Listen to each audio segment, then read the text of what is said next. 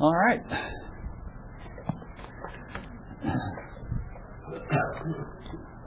Today we are picking it up in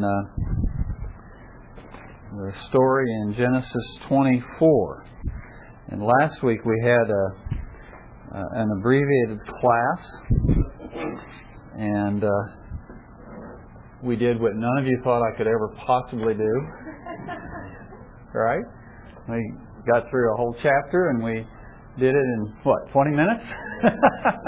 So I want you all to remember that the next time I go an hour and a half, that I am capable of doing better. So anyway, we did look at most of chapter 23 last week, which is the story of Abraham's efforts to secure a place to bury his wife. And we really didn't do the chapter complete justice, but we did glean a few principles and thoughts from the story. But I am anxious to get on into chapter 24. I've been waiting a long time to get to this chapter, so we are going to begin chapter 24 today. So before we read our passage for today, though, let's go back and just think a little bit about last week. What, in a little bit of time that we did have, what do you remember that we talked about last week? Even in her death, he was still, for lack of a better term, a good business. He didn't want to just be given it. He wanted it to be official. He didn't want something to happen later on down the line. Okay. Why was that so important to him? He was going to replace the marriage. So that this was his home. This was his permanent place. Yeah. He wasn't going to take it back from where he's come. This is where God said he would go. Yeah. So really that whole lengthy negotiation, it really is kind of interesting. We only get a verse about her death, and we get less than a verse about his mourning, and then we get virtually an entire chapter about the negotiations for a burial plot. But the point of that is Abraham's faith. Abraham's confidence in the promise of God that this land was going to be the land that his descendants would have, and he wanted to have his wife buried there on that land. And so he seeks to have a piece of land that is deeded to him in perpetuity forever as a memorial and a testimony. And actually, we do believe that even to this day we know that place. There's actually, of course, now a mosque built over that spot right now. But we believe that even to this day we know the burial place of Abraham and Sarah and Rebecca. So, anyway, what else? Well, you and I discussed this after class, and what I was wondering was why Abraham didn't demand the land, saying something to the effect of, well, God said this was going to be our land, so give it to me, or something like that, or I don't have to pay money for it, God give it to me, those kinds of things. But I wondered since then if it was a matter of timing or Abraham understanding, this isn't, it's not, I don't know how God's going to do it. Maybe I have to buy it all. Maybe he didn't have all of God's plan and know what was going to come out. I think that's part of it. He really doesn't know how God plans to do this. And I think part of it, too, is this issue that we talked about last week about how Abraham functions in the world. That he's in the world, but he's not of the world. And so he functions in the world in a manner that gives respect and honor to people who are of the world. Okay. So we see all this respect that he shows, the humility that he shows, the willingness to operate within their norm. This is how they do business, and so he's willing to do that just as a way of expressing honor and respect to them. And I think it's a real lesson to me, because I think oftentimes as Christians we can become very arrogant in our attitude towards the world and people in the world, and I don't think that reflects either the love of Christ or their dignity as, even though they're not saved, as people who are made in the likeness of God. And those things need to be taken into consideration when we interact with the world. And that's why this particular story is so striking to me is because it's an example. I think Abraham's a classic example to us of what it means to be in the world but not of the world. And so I think he's a real example to us. That is a hard one because we know that a lot of times they're not doing it right, whatever it is. And we know the right way to do it. So it's easy to come off. Yeah. Hey, if you just straightened up and it would all work out. Yeah. Showing that honor can be really hard for the other way of doing things like you're talking about. Yeah. Obviously, he made a difference, and they recognized that because they wanted to give him whatever he wanted. Yeah. Yeah, the thing that's really striking there is the respect that he has from him. You know, you are a mighty prince, or a prince of God among us, and he has this respect. And it's because of how he has conducted himself for the 50 years that he's walked there as a stranger in that land. Anything else? Interesting that what you mentioned in the slide talk about that in chapter 24, you see the underlying periodicity or position. And truthfully, on both of those parties, probably had that underlying periodicity. So what do you think was the underlying attitude of the Canaanites? You say both parties had that. Well, what do you read there? Suspect that. Okay. He didn't worship the same things they did. So you're saying they saw that and they detected that. Yeah. And they respected who he was. Yeah. There was probably a little bit of question about that. Oh, I'm sure there was. Yeah. And as you say, we'll get to that some today as we look at chapter 24. Okay. Anything else? Let's see, you all got a lot out of 20 minutes, didn't you? You mentioned the being memorial for Sarah and how important remembering is to the issue of faith. Yeah, that is so vital that we remember the things that God has done, and that we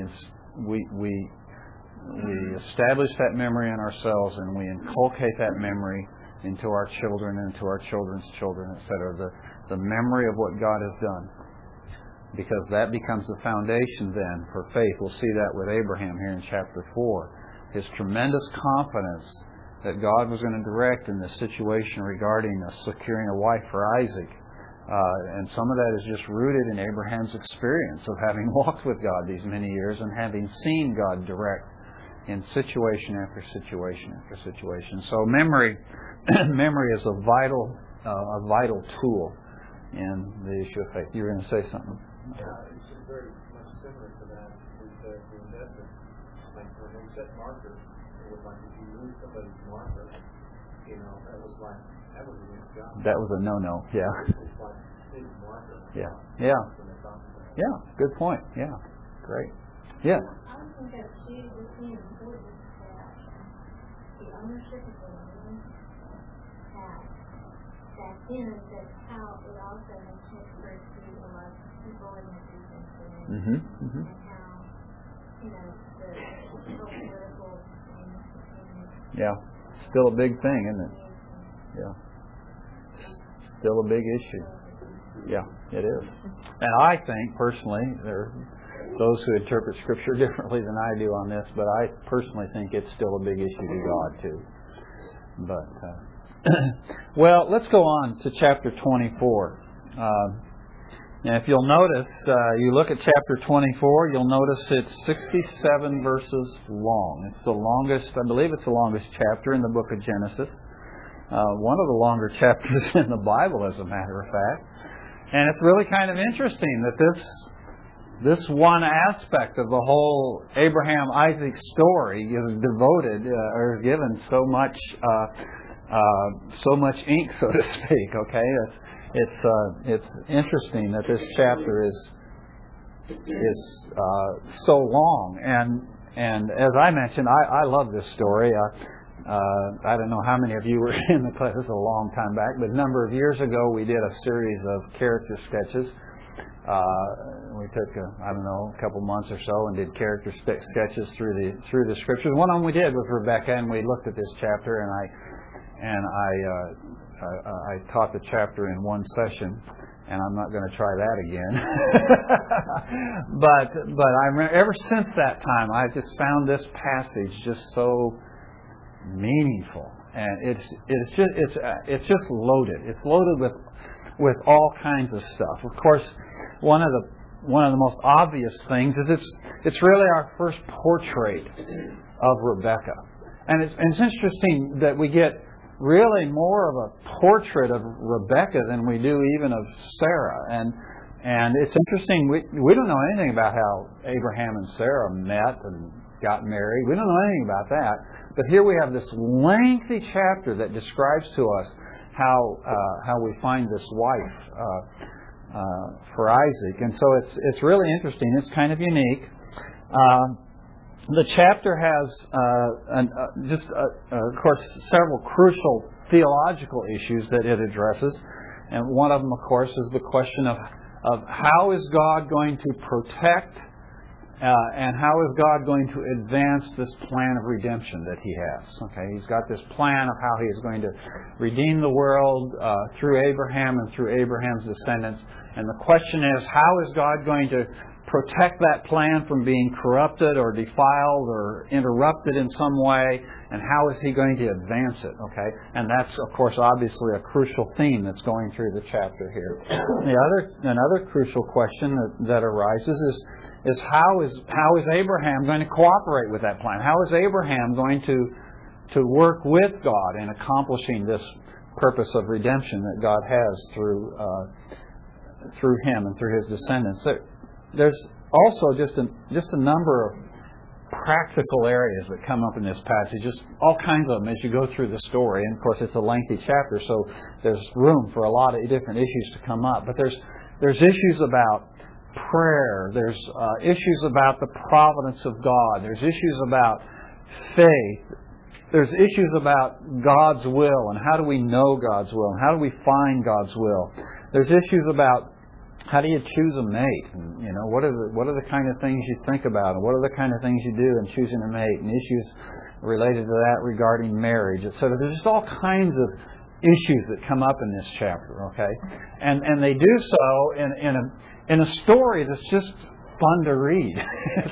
It's an exciting story to read. It is, as you will see, a bit repetitive. Okay, and there's significance to that repetitive nature of the story, okay? And we'll talk about, because he takes a lengthy description of what happens with the servant at the well and that whole story, and then when the servant gets to Rebekah's house, he tells the whole story over again, and it's almost word for word what you've already read, and it's a lengthy passage, so it's like he's just duplicating over again what you just read. And you go, why do I have to read all this again? Well, there's a reason for that. And there's significance to that to me is exciting when I think about it. And so these are things that we're going to be thinking about. And there's also, throughout the passage, just a number of striking analogies that as we read them, we won't be able to pick up on all of them, but some of them are really striking. One I hope we'll get to today, that we'll just get introduced to today, is the analogy between this whole story of the servant going to find a bride for Isaac and the analogy to the question or to the subject of evangelism. It's just a powerful illustration of what we do when we share the gospel of Christ with others. And so, at any rate, it's just a passage I love, and I hope I'm not raising your expectations higher than I'm able to meet. But hopefully the Lord will encourage and excite your heart with it as much as my heart has been excited for a number of years by this passage. Okay, and again, before we read it, I just want to point out too that the structure of the passage is.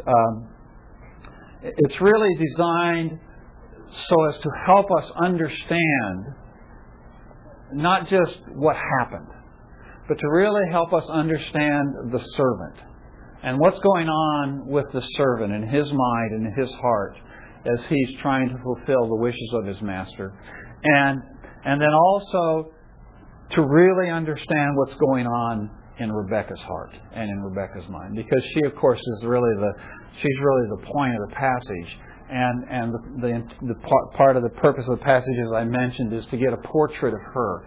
And to do that, the passage is structured in such a way that it forces us to think about what's going through her heart and what's going through her mind as she encounters this stranger at the well, and then as she hears his story as she's there in her home, and she's hearing him recount the story, and then the decision that she is forced to make, and the question, the issue of what does she understand and what does she believe. And we have to remember that she is raised, this is a woman who is raised in a pagan household. Okay, these are people who are idol worshippers. Laban was an idol worshipper, and we'll see that reflected in his behavior. Okay, that he's not behaving like a man of God ought to behave. All right, we'll encounter that again in future stories too. But Rebecca is, why does God pick Rebecca? What's special about Rebecca that God says, this is the woman that I want? And the passage is structured to give us to help us see things through Rebecca's eyes. Okay. And one of the things that's interesting about the passage is that the narrator, through the Holy Spirit, through the narrator, gives the story away at the very beginning. At the very beginning, he clues us in what the solution, what the result, what the end product is going to be. But then he still takes, 40 verses after that, or however long after that, to actually more than that, to tell us how the process unfolds. Okay, so the process is important. It's not just the result is important, but the process is important to us for some reason. And the passage is structured in such a way as to emphasize that. So these are things that we want to think about and work through as we go through the chapter. And I'm not going to rush through this chapter. So however many lessons it takes us, we'll take that time. Because I think it's important and because I like the chapter. So, any rate. But today, I was hoping to get through the first 14 verses or so, but let's read a little bit more than that because I want to whet your appetites, okay?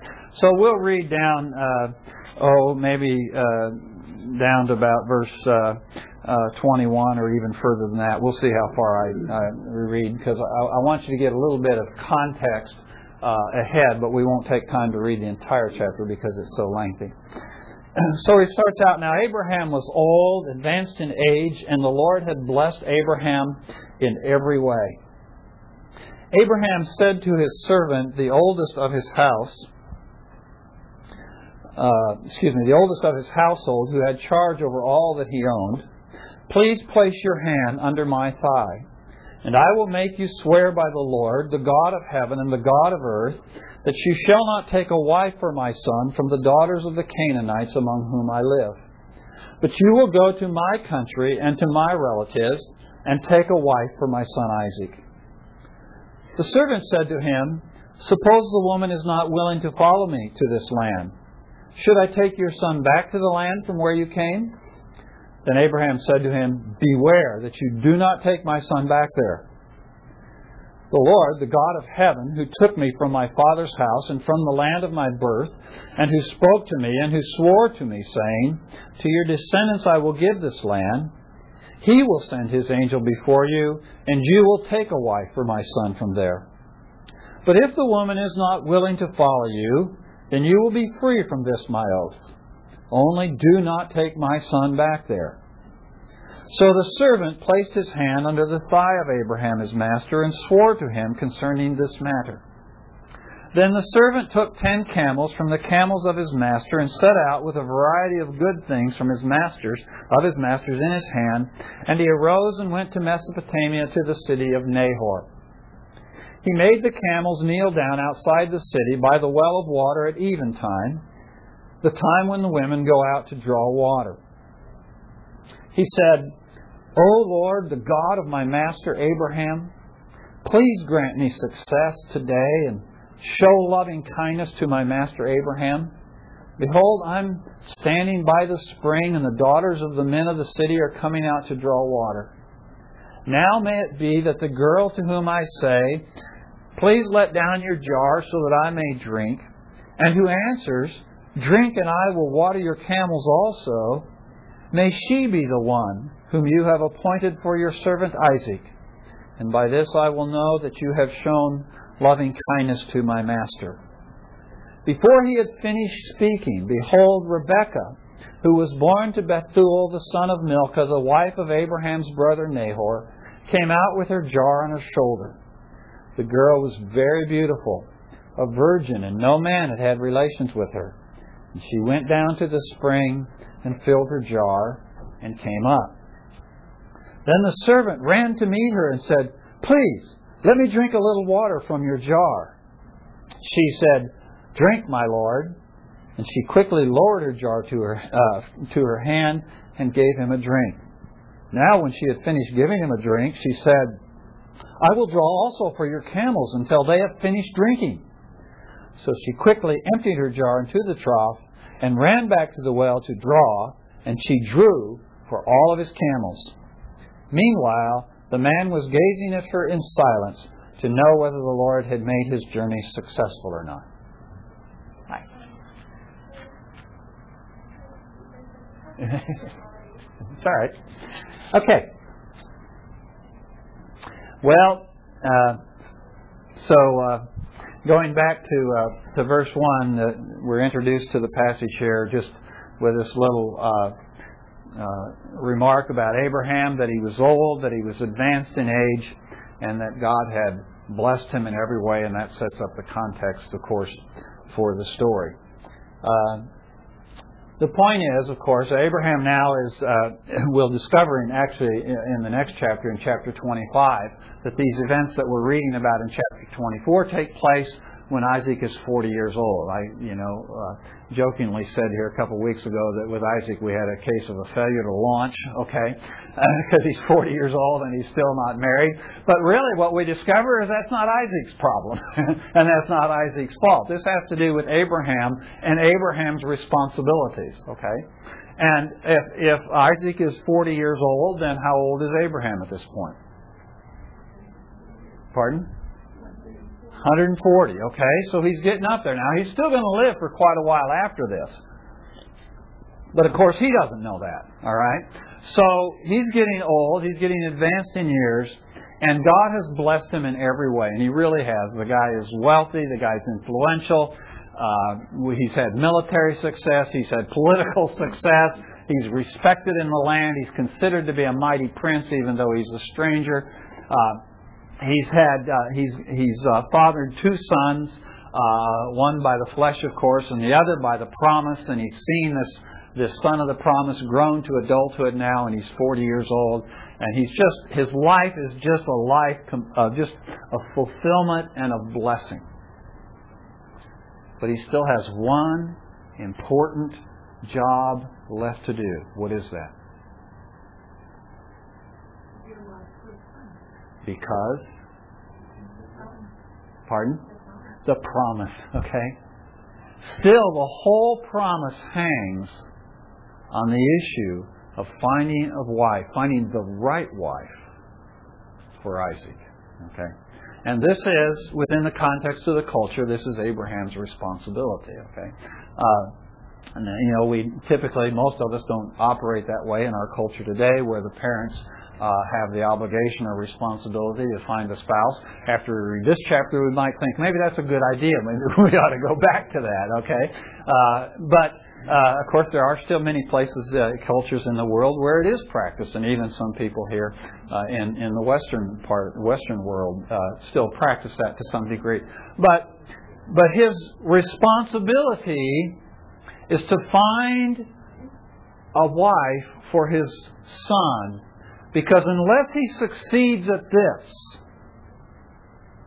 all these blessings that he has mean nothing. Because it all ends right here. It all means nothing unless he can successfully accomplish this task, which is the task of finding the right spouse. It's not just that Isaac needs to be married, but Isaac needs to be married to the right person. Okay, and that's clearly implied in the passage. There's very clear strictures placed here. We don't do this, and we do this, and we don't do this. Okay, and the point of that is that God had for Isaac a particular woman chosen, And now why he didn't just kind of just pick her up and bring her over and just drop her in Abraham's lap, I have no idea. Okay? But it's clear that God wanted Abraham, through his servant, to exercise discernment and faith in order to secure that wife. Okay? So that's what Abraham sets out to do. And he calls his servant to him. Okay? Now what do we know about this servant? Okay? He's the oldest, and he's in charge of everything. Okay? What does that tell us about this guy? Okay? He's faithful, he's loyal, and he's also probably pretty smart. Right? He has faith and maybe has a relationship with God, as you see from later, the way he talks about. Yes. The guy clearly has a personal, intimate relationship with God. And if we get time, we'll begin to draw that out today. But it will become clear as the passage unfolds that he has, either on his own or because of Abraham's influence, he has come to know Abraham's God. He knows him as Abraham's God. Okay, he understands. He kind of understands. He doesn't call it his own God, although he is his God. But he talks about him as Abraham's God. And of course, that's because he's serving Abraham and he's trying to accomplish a task for Abraham. But he's clearly a man of faith. He's clearly a very loyal, a very dedicated man. He's clearly a man of remarkable skill and intelligence, because he's responsible for everything Abraham owns. And we know by now how much Abraham owns. Okay, he's got hundreds of people in his house. He has all kinds of wealth. He has all kinds of cattle and all this sort of thing. And they're always traipsing all over the country and going this place and that place and digging wells and doing. And this guy's in charge of all of it. It's kind of the picture that we get of Pharaoh and Joseph when you get back to the latter part of Genesis, and Pharaoh just kind of gives all the responsibility to Joseph, and he just lets Joseph take care of it. Why? Because of Joseph's great wisdom and skill and that sort of thing. So this is the kind of guy that Abraham selects to go find a wife for his son. Okay, so he calls him to him. And he wants him to swear an oath, okay. And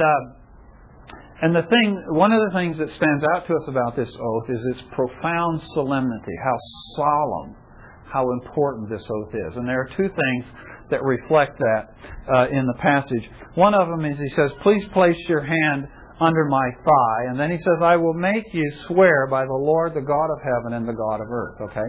Now, when he says, "Please place your hand under my thigh," okay, it's kind of oblique. He's kind of being discreet there, but basically what he's asking the guy to do is to put his hand under his generative organs. Okay. And there's significance of that. There's profound significance. It makes our skin crawl and we think, oh, this is weird or whatever. There's actually only two places in all of Scripture where this is done. It's done here, and then it's done again later with another one of the patriarchs later in Genesis. We don't have any other record of this kind of an oath being sworn anywhere else in secular literature or whatever. So it's really unique to Scripture, and it's really unique to the patriarchs, okay? But the significance of it appears to be that just like when I don't know if they even do this anymore because, we live in such a post-Christian era, but, in the old days, you go into court and you swear on a Bible, you put the Bible out there and you put your hand. Why would they have people do that? Okay. So what's the significance of the Bible? Why not Shakespeare's, pardon? It was the authority. Okay. And so the point is, when you put your hand on the Bible and you swear an oath, in one degree, what you're doing is you're saying, okay, I'm taking responsibility here in view of or with regard to the authority and the reliability of this book. Okay, the importance and the significance of this book. So when Abraham asks his servant to place his hand under his thigh, so to speak, what he's doing is he's calling the servant's attention to the promise of descendants. And what he's saying is the significance of this oath that you are taking pertains to the promise of God that I would have descendants, that they would issue forth from my body, and that I would have descendants as numerous as the stars of the sky and as numerous as the sands of the seashore. Okay? So what He's doing is He's causing the servant to recognize that he's taking a responsibility on him that pertains to this whole issue of the promise of God. And that his faithfulness to do as He said has to do with whether or not the promise of God will be fulfilled and completed. Okay. So He's communicating to the servant, all this time this promise of God has been to Abraham. And it's been Abraham's promise. But now, as Abraham gives this servant this responsibility, what he's saying to the servant is, okay, now it's not just on my shoulders now. Now it's on your shoulders too. And you have a solemn responsibility to do this job as I tell you to do it, in order that the promise of God can be fulfilled. Okay. So that's the first thing it indicates to us how solemn this oath is that the servant is about to take. The second thing is that he says, you're going to swear by the Lord, that's Yahweh, that's Abraham's covenant God, who also is, by definition, the God of heaven and the God of earth. So you are taking this oath, you're promising to do this thing that I'm asking you to do. You are promising to do it with regard to and in consideration of the promise that God has given to me, and you are undertaking this task with consideration that this is a task that you are doing under the authority and under the direction of God Himself. And you answer to God on this issue. Whether you do this job right, you answer to God on this issue. Okay. Now, the only reason Abraham could do that is because that's how Abraham felt about it. The only reason Abraham could do that is because to Abraham, carrying out this task of finding the right mate for his son and seeing that his son married the right woman, and that he even got married at all and had children, Abraham felt profound responsibility to this with regard to the promise and with regard to his obligations to God. And that grows out of two things. One, obviously, it grows out of God's promise to Abraham specifically that he would have descendants. Okay, but it also grows out of that mandate that goes all the way back to Genesis chapter 2, right? Okay, it goes all the way back to that mandate in Genesis chapter 2 that God has given to mankind the responsibility to raise up a righteous seed. Okay. And we have pursued that through as we've gone through the story of Genesis so far, and we'll continue to pursue that idea or that thought that what God wanted when He created the heavens and the earth, what God wanted, His real ultimate objective was to fill the earth with billions and billions of people who would worship and love and adore and enjoy Him forever. That's what He wanted to do. And of course, Adam and Eve threw a monkey wrench into that, and immediately God stepped in to remedy the situation. And His purpose has always been, from Adam and Eve onward, that we would produce a righteous seed, a population of righteous people who would worship and enjoy Him forever. And so this is a responsibility that Abraham feels. And he has this sense, this deep, profound sense of the importance of securing a wife for his son in order that he can fulfill the original mandate as well as fulfill the promise of God that's given to him to produce these descendants through whom ultimately all the nations of the earth would be blessed. Okay, so this is what Abraham is doing, and this is why this oath is so important. Okay, now the oath really has two parts to it, right? It has a prohibitive negative, okay, and then it has a positive. What is the prohibitive?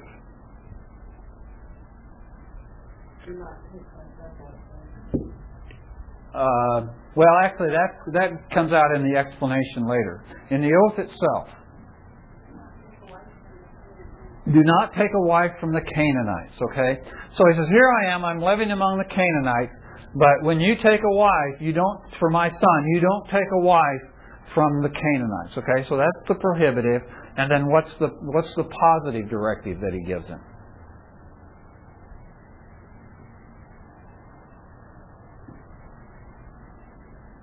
to go back to the mid-century. Okay, so he's to go back to Peyton Haran. He's to go back to Abraham's home, to Abraham's country, to Abraham's family, and he's to find a wife from among Abraham's relatives. Okay, what's going on there? Why does he want Isaac to have a wife from among his relatives?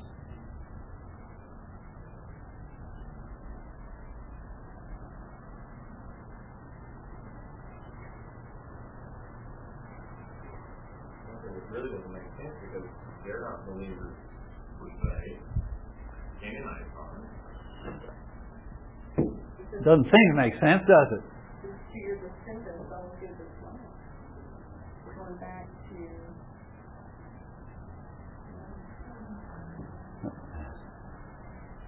back in chapter 22. It was told by someone that his brother had children. Yes. So now he knows that there's family back there.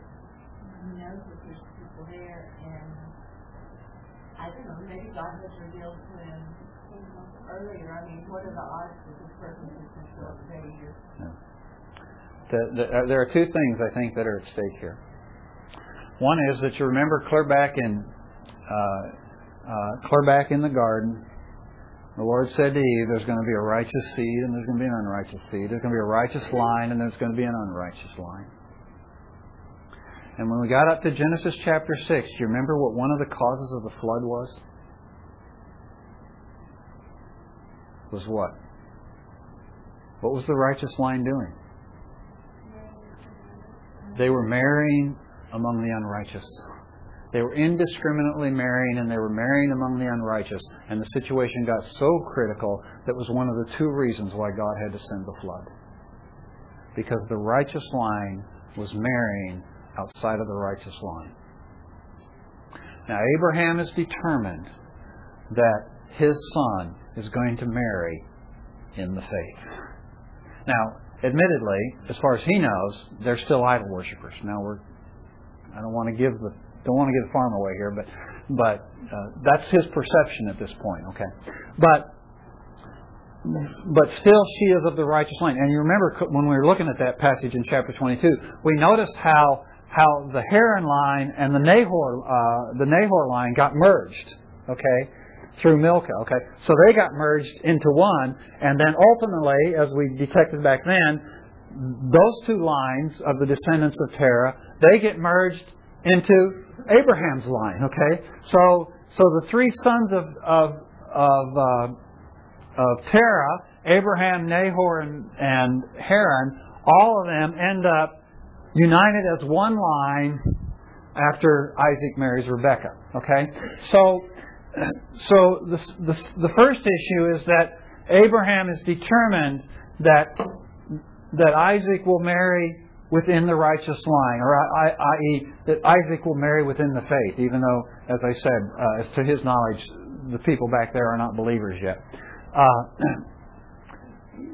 The second thing is that you remember that in Genesis chapter 9, after Noah and his sons came out of the ark, and they had that incident where Noah got drunk, you remember what happened with his sons there?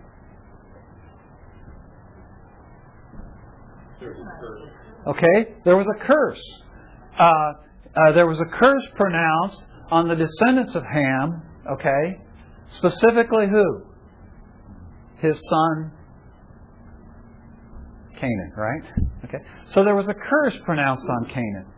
Okay, and so as Abraham now is seeking to find a wife for Isaac, he's remembering not only the importance of marrying within the righteous line, but he's also remembering that the Lord has made a distinction through his ancestor Noah between the descendants of Shem, of whom Abraham is one, and his brothers are also, and the descendants of Canaan, among whom, of course, are the Canaanites.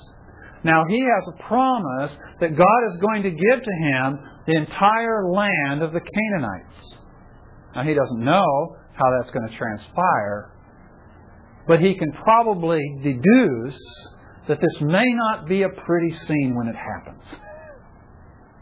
And it would be highly inconvenient for one of his descendants to be a Canaanite. That could really mess things up because they're part of the curse. Okay? And so, to Abraham, it's extremely important that Isaac marry within the righteous line. Okay. And remember, as we stipulated as we've gone all the way through Genesis, when I talk about the righteous line, that doesn't imply that everybody in the righteous line is righteous. But it is that line through which God purposes to fulfill His plan of redemption for mankind. Okay. Now, as I pointed out in Genesis 6, when we were in Genesis 6 and we looked at that judgment of the flood on the nations and on the world, one of the causes of that was the intermarriage of the people, the sons of God, with the daughters of men. We talked all about that clear back then. If you want to review that or whatever, you can go back and listen to the recording on the internet. It's back there and you can dig it out. It's the first three verses of Genesis chapter 6, where we talked about that, and you can refresh that in your mind. But the point that we made at that point is that at that point in Genesis 6, a theme begins to develop, a thread begins to develop that is woven all the way through Scripture then and into the New Testament, that believers do not marry outside of the faith. It's just absolutely a cardinal rule. Okay? It's just absolutely a cardinal rule that believers don't marry outside of the faith. It's prohibited in the Old Testament, it's prohibited with Israel under the law, and it's prohibited in the New Testament. And oftentimes young people in the heat of passion or whatever, they think that somehow there's an exception written in the Scriptures for them, but there are no exceptions written for us. This is something that's important to God. And Abraham understands that.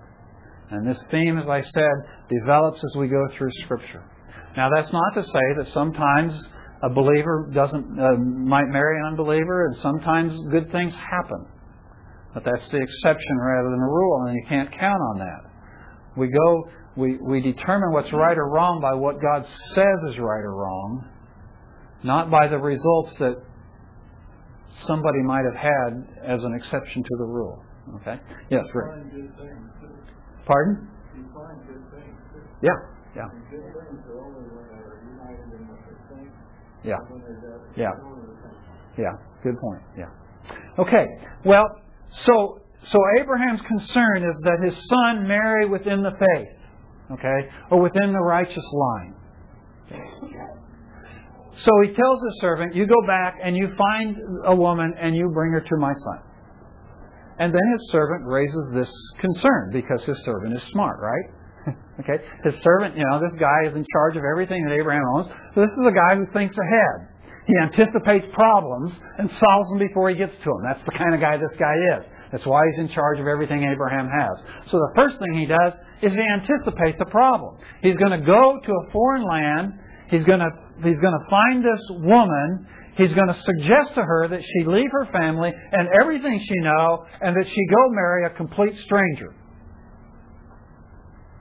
And he thinks, now I don't know what her family's going to think about this, and I certainly don't know what she's going to think about this. I mean, Abraham, you did this, but you're weird, okay? Okay. So he anticipates, well, what if she's unwilling to come? Shall I take Isaac back there? And Abraham says, absolutely not. Says it twice. Do not take my son back there. Why?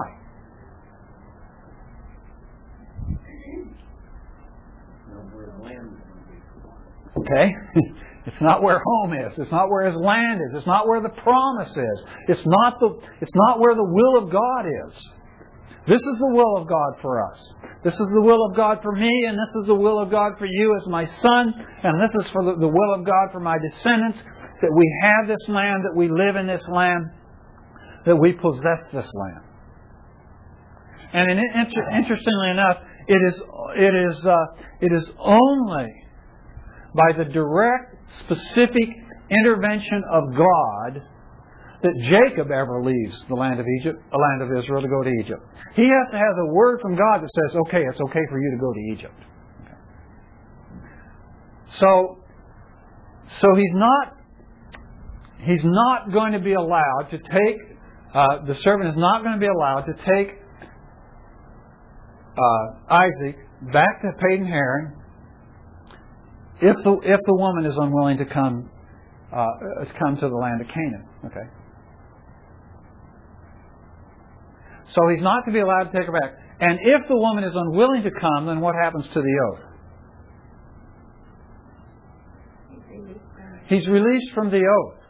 Okay. In other words, he has no responsibility to find a wife for Isaac. Now I want you to notice what's going on here. There's two things I think that just really strike me here that come down to this issue of who do we marry? Who do our kids marry? Okay? And who do our grandkids marry? And the first thing is, we don't have the kind of control anymore that Abraham had in his situation. Okay? In our day and age, kids decide for themselves, generally speaking. Okay? But it is our responsibility, as much as it lies within us, to ensure that our children marry within the faith. We must do whatever we can do within the defined limits that God has given to us to ensure that we have inculcated in our children the importance of marrying within the faith. But there's more than just that at stake. Do you notice that even as important it is that Isaac marry within the righteous line, that Abraham says, if you have to leave the promised land to marry within the righteous line, you don't go. What Abraham's saying at this point is, if she's unwilling to come, it's out of my hands. I can't control this. But whatever you do not take Isaac away from the promise of God. Do not take Isaac away from the will of God. And what strikes me about that is that it seems apparent from this example of Abraham and Isaac, it seems apparent that it's possible to be married within the faith, but outside of the will of God. And Abraham is not willing to tolerate either possibility. Abraham is not willing to tolerate the possibility of his son being married outside of the righteous line, nor is he willing to tolerate the possibility that in order to marry within the righteous line, he would have to step outside of the land of promise and outside of the revealed will of God.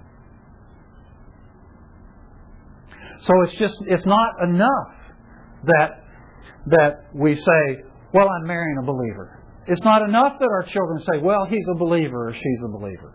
It's not enough that our grandchildren say, he's a believer or she's a believer. The question is, are our children walking in the land of promise? Are they walking by faith as aliens and strangers in the land of promise? And that, of course, is our first responsibility, to bring them up there. To raise them up there. And then our second responsibility is, as much as it lies within our power, to train them and teach them that it's not enough to marry within the faith. If to marry within the faith means you have to step outside of walking by faith as an alien and a stranger in the land of promise, then you don't get married. Even to a believer. And you leave it up to God. Now that's pretty profound stuff, isn't it? And that's, in some ways, we might say, boy, that's hard, Rick. And it is hard. But what it communicates to us is how vitally important this thing of a righteous seed is to God. How much God cares about this area of a righteous seed, a righteous line. And, we all fail in many ways, and we all come short in many ways. And some of us, we think, man, I've really blown it in this area. Well, the same grace of God that covers all my other failures covers my failures in this area too. But the question that I have at this point in my life is, what do I do at this point? How do I live my life at this point? What can I do at this point to ensure that my children or my grandchildren or the young people that I might have influence over, that I might be able to influence and direct and encourage to move in one direction or another? What role can I play in ensuring that God's children marry within the faith and marry within the promise of God and marry within the will of God? And that is Abraham's concern. And he's willing to set this whole issue of Isaac getting married aside. He knows he has a promise and he knows God will work it out. But at this point he says, if you can't find a wife, you're not going to find a wife from the Canaanites, and you can't take him back there to find a wife. And so if you can't get one to come here, then there's nothing we can do about it. God's going to have to handle this thing completely. And that's what Abraham is saying. And so his servant swears the oath, and then he takes all this stuff. He takes these camels and he takes all these goodies. These aren't trinkets, okay? And when we get further on the story, we'll see what some of these things are he took, okay? He took some pretty spectacular stuff. Why does he take all this stuff? Okay, part of it is, he's got to have a purchase price, okay? He's got to be able to buy this bride, okay? Well, I was thinking, how does she know he's not just some big talker that's going to take her for a ride and use her for his own purposes? Yeah. So he needed to have a lot of stuff in order for her to see that he was from at least he had will. Yeah. Yeah, he has to be able to show.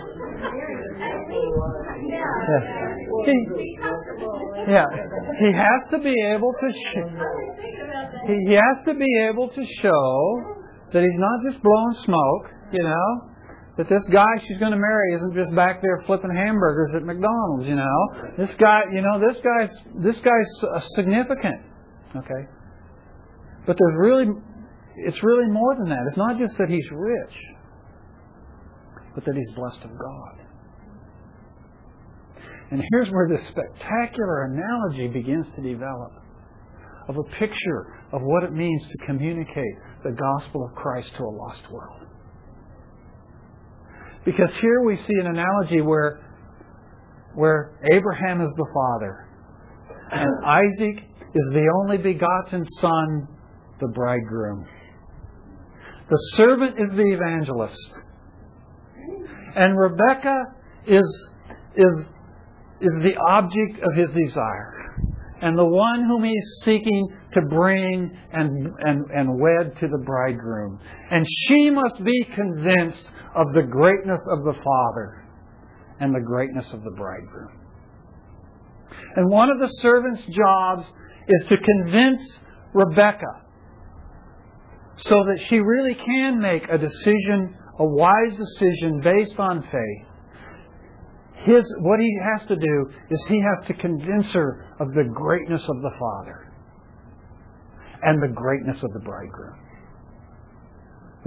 who is standing there waiting. And this picture of communicating the gospel to a lost world will unfold more as we go through this chapter, and it's spectacular. And then when you see Rebekah's response, it just, I don't know, it just sends chills down my spine when I see Rebekah's response in spite of the influences of her family around her, that she chooses to go back. But she chooses to go back because she believes what the servant has told her and what the servant has showed her about the bridegroom and about the bridegroom's father.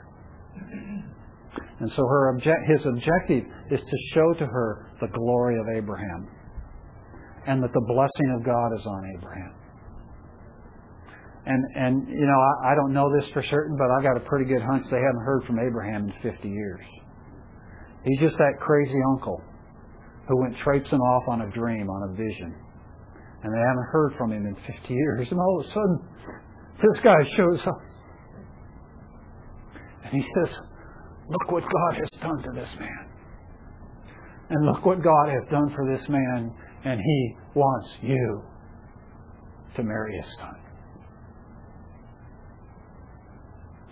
And so he gets there and he prays. Well, we're out of time, so we don't have time to look at his prayer, but that's okay because it ties in right away with the answer to his prayer that comes immediately on the heels of his prayer. So next week, we'll look at that and we'll go on into the next part of the story.